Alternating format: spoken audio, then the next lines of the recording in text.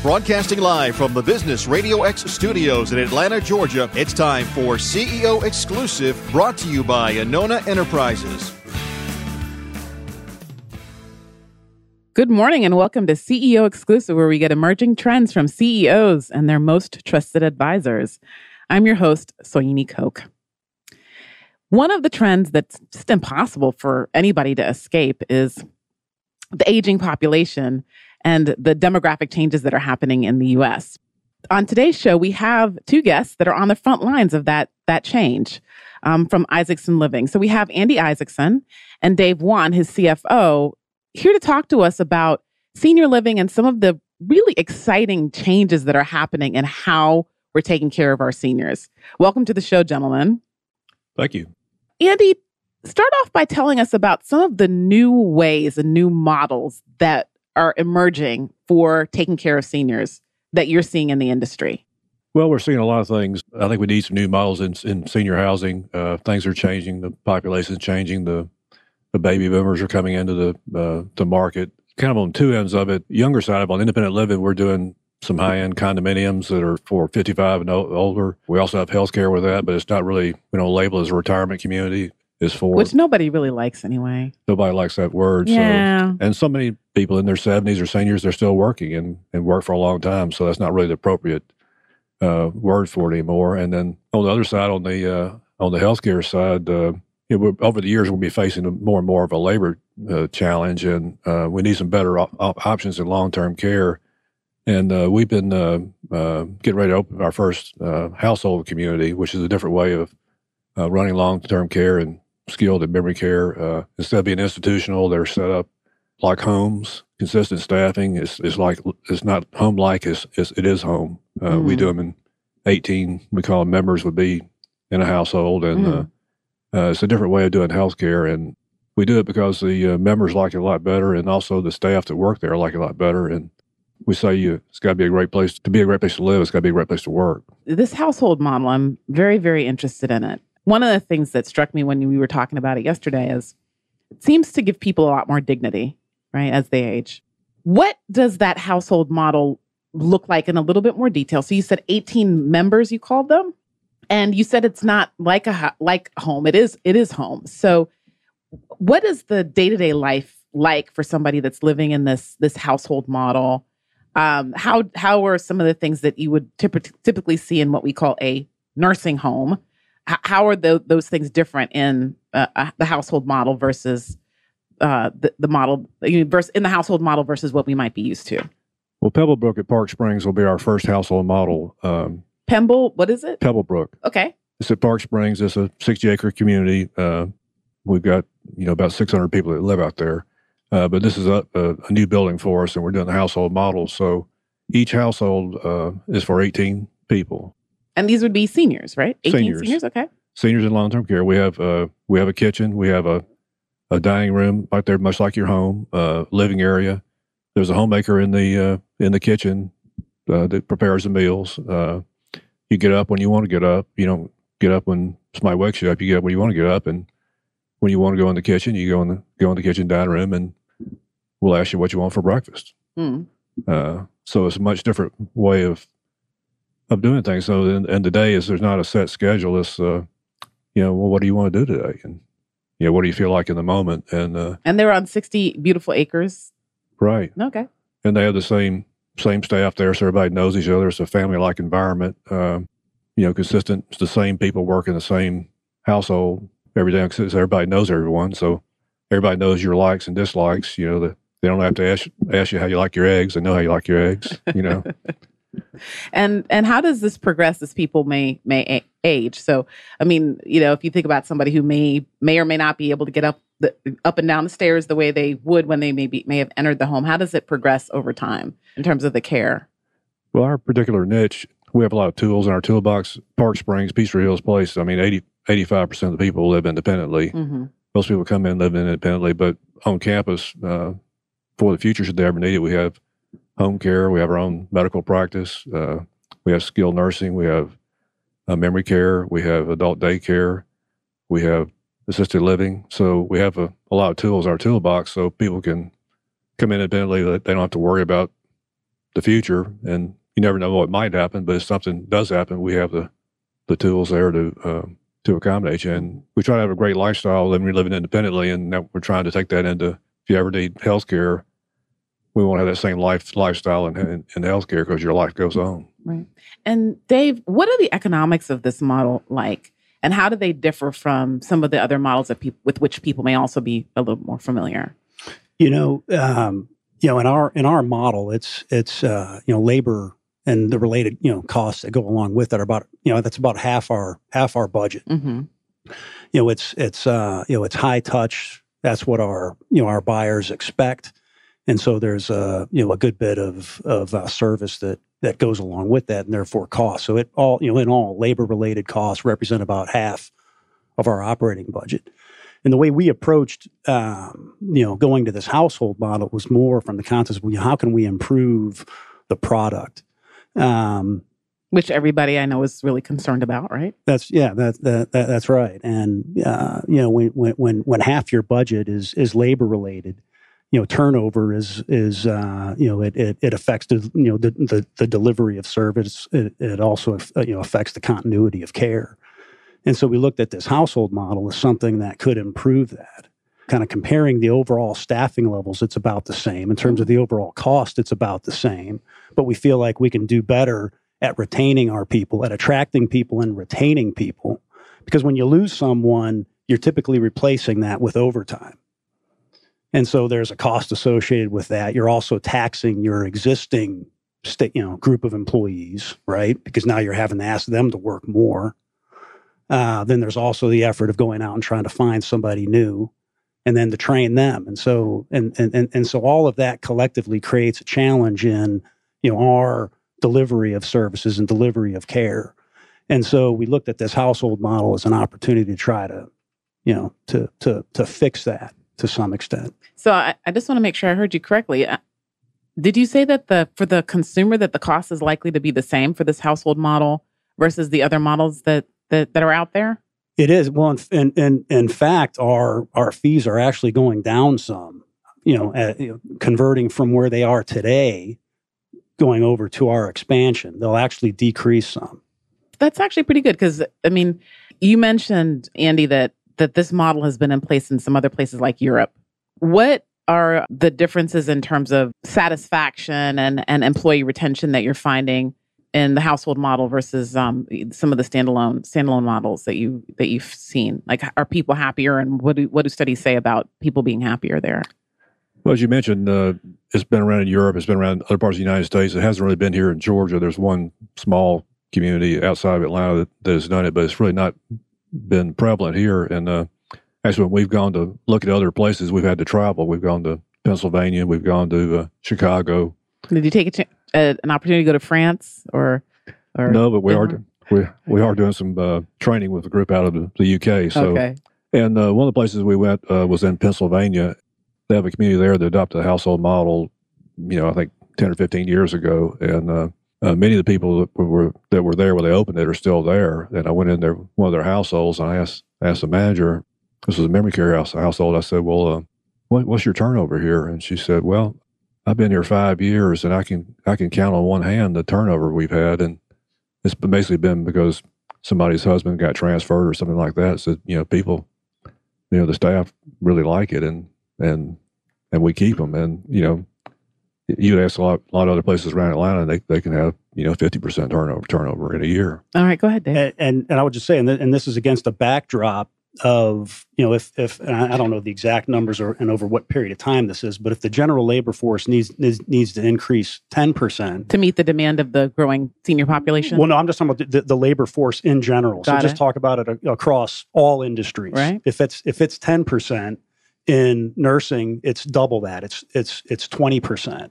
And so, we need to be in a position where not only where we can differentiate ourselves from other providers, but also, from a sales standpoint, but also from attracting employees.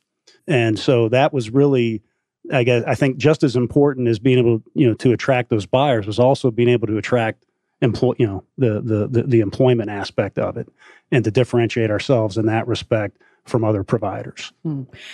Go ahead, Andy.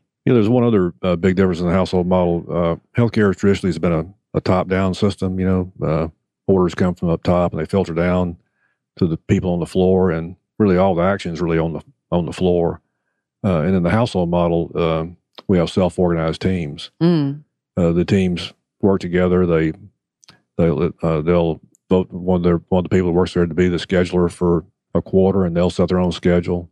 So you try to make all the decisions on the floor in the home, and you try to get more people in direct care as opposed to having people up in administration. So it's more of your workforce, and what you're paying for in your labor is there with a high touch, being with the members, providing the care, as opposed to being upstairs in administration. So this labor shortage, we didn't start off talking about that trend, but obviously it's going to drive a lot of what's happening in your industry and in the broader care industry as a whole.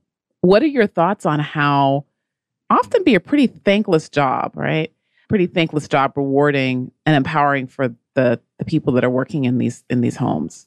Well, I think it's important. I think particularly millennials coming in the workforce, they want a meaningful job. This is a very rewarding profession. I mean, I really enjoy what we do. And the difference in the household model, the old ways are task oriented. You have in the old way, you have a list of tasks you have to do every day, and you go try to knock those off. The household model is relationship based. It's all about the relationships with the members and the staff, and there's some very strong relationships and relationships with families and adult daughters and care partners. I mean, this really a lot goes on in their relationship that people really don't realize, but it can be a very rewarding position. And I was talking to my staff 2 days ago when an adult daughter came by whose mother had lived there, and they were hugging and embracing, and she said, "Well, you got to realize this. These care partners were my family when I was going through this. My mother." And so, Mom passed away. Mom passed away after living there for a number of years, and talking to the care partners, they said, "Well, you're right. I have a family at home, and I have my family here. So it's really a business where you have to have people that have a calling for it. It can be a very rewarding place to work and job." Mm-hmm. And Dave, what are you thinking about? So this household model, as you mentioned, is both a play for the market, but it's also the customer market, but it's also a play for the labor market. What are some other strategies that you might be thinking of or using to make this caregiving role more appealing to generations of workers who are coming up? Rewarding part that we talked about, having some consistency, get to know the people. You're with the same people every day as far as the members, so you know them, your coworkers. In this household model, it's not usual for people to come in on their day off. It's all about being a great place to live and a great place to work, and we think we can pay a little better because I think we're a little bit more efficient doing it. So we definitely try to take care of the people who work with us. Great. So listeners, we're talking to Isaacson Living, Andy Isaacson and David Wanna, CFO. So, and they're specialists in senior living. And we've been talking about a new model for senior living called the household model, where people actually become the residents there become a household. They become a unit. And so on the show, one of the themes that you hear consistently across pretty much all the shows that we do is the importance of relationships, as you mentioned, Andy, and culture, building a culture that allows for the kinds of behaviors and values that produce great results at the company. You're also family owned, yes? It's a family owned business. And I'm wondering, we've had a number of family owned businesses on the show. How is it working with family? And how are you translating some of those, quote, family values into the people who work for you? And do you do it intentionally, in an intentional way? Well, we got started in this business just through family experience with my parents, and Kevin, my brother's son, works with us, and your nephew, my nephew, and Dave. We have some partners with us like Dave that aren't family, although Dave feels like family sometimes. But I'd like to say I've been adopted. Right. So, we all get along well and have our roles, and it really had been any issue for us. But I think it's really kind of a family-like atmosphere in our communities as far as everybody that works there. And I think the customer picks up on that, and we're not a chain out of Chicago or something like that, where people know how to find us and see us in the community. We know the people that live there. We know the people that work there, and so I think that that helps us in the marketplace with labor and the customers, and that's kind of who we are. We aren't trying to be the biggest. We're trying to do something good, do a good job with it, have a rewarding career ourselves. Yeah. So you mentioned that this is a personal calling because of your parents.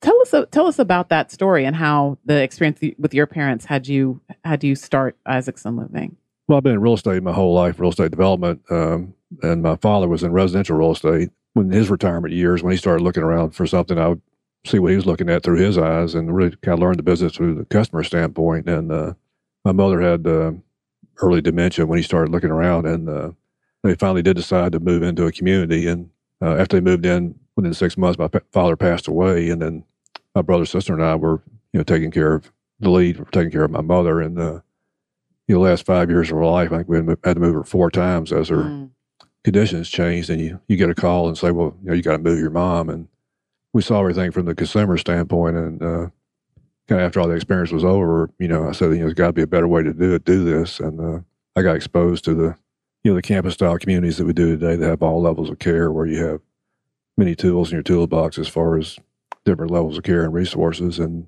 I just got a calling to do that. I was looking interested in doing something that's meaningful, and I like things that are complicated, and it's really been a fun business. So how do you see the household model rolling out? Is it one thing that occurs to me is if you have these little households of 18 people, how scalable is it, right?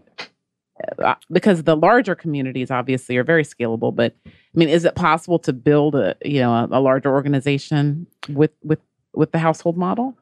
Well, at Pebblebrook, we're going to have 6 households of 18. Well, 5 households of 18 in an adult day household. So you can scale it up. You could, you could do a very large community if you want to with households of 18, or you could do them smaller. You could do one of 18.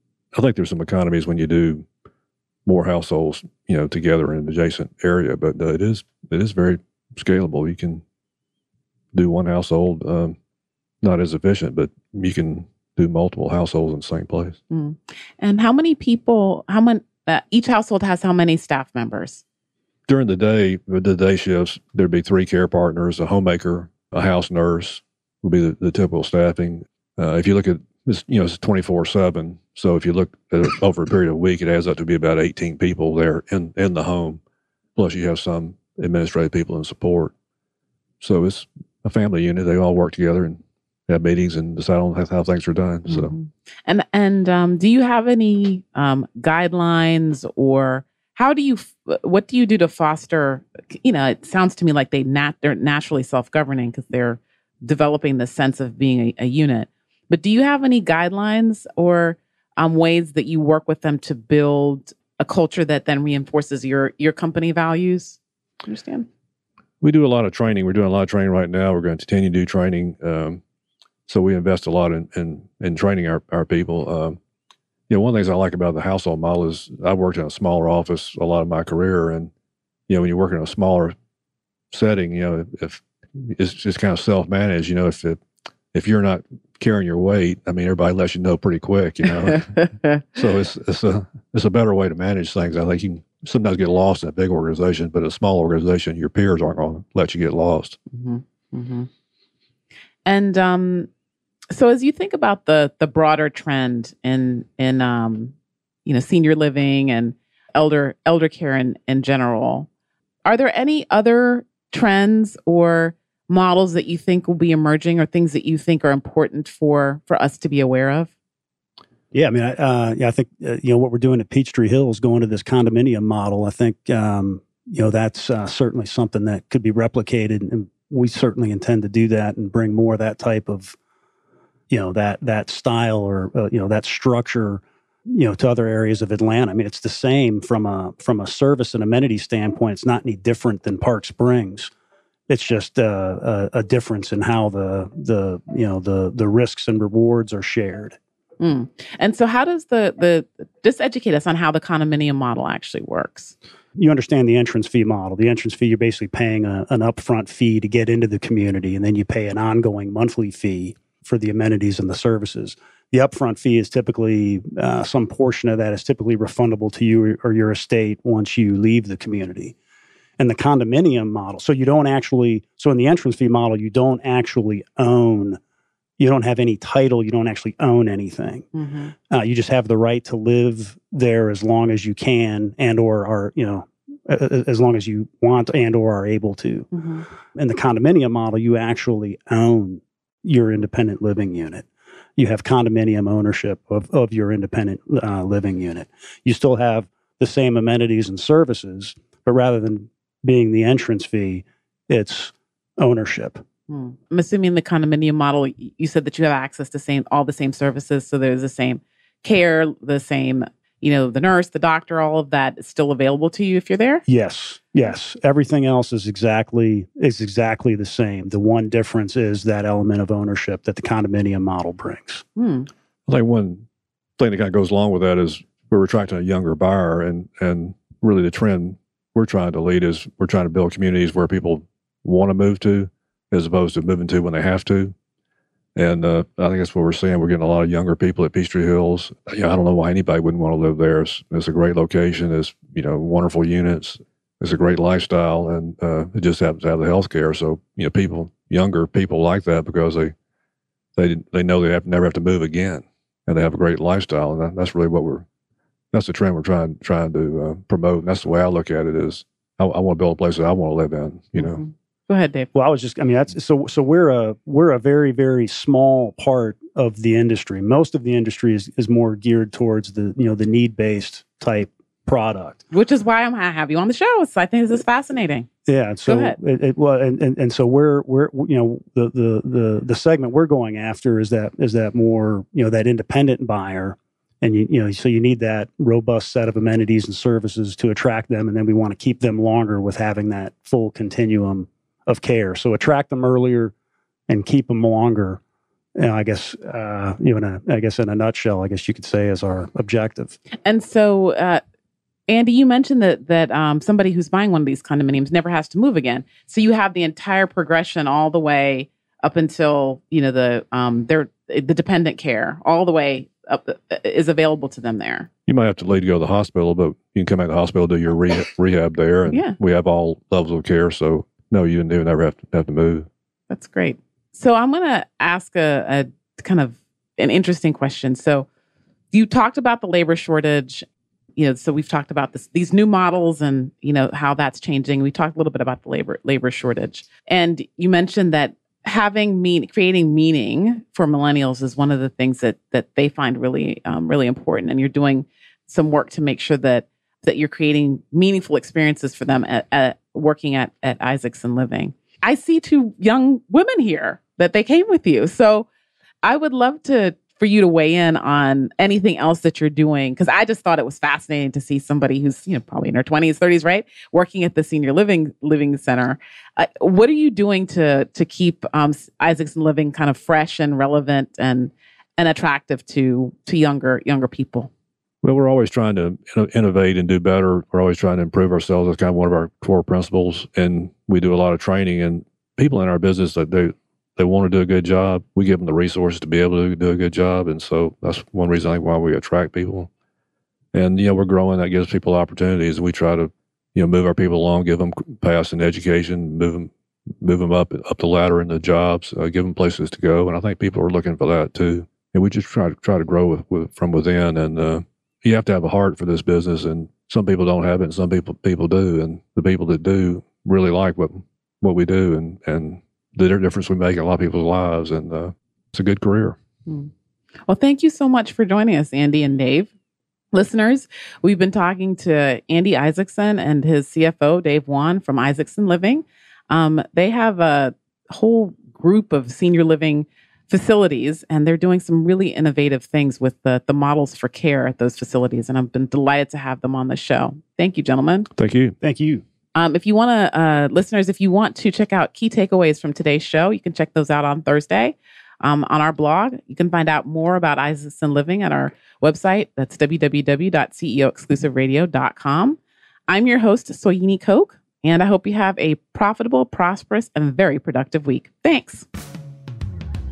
This show is brought to you by Anona Enterprises, where strategy is your access to money and performance. Learn more at AnonaEnterprises.com.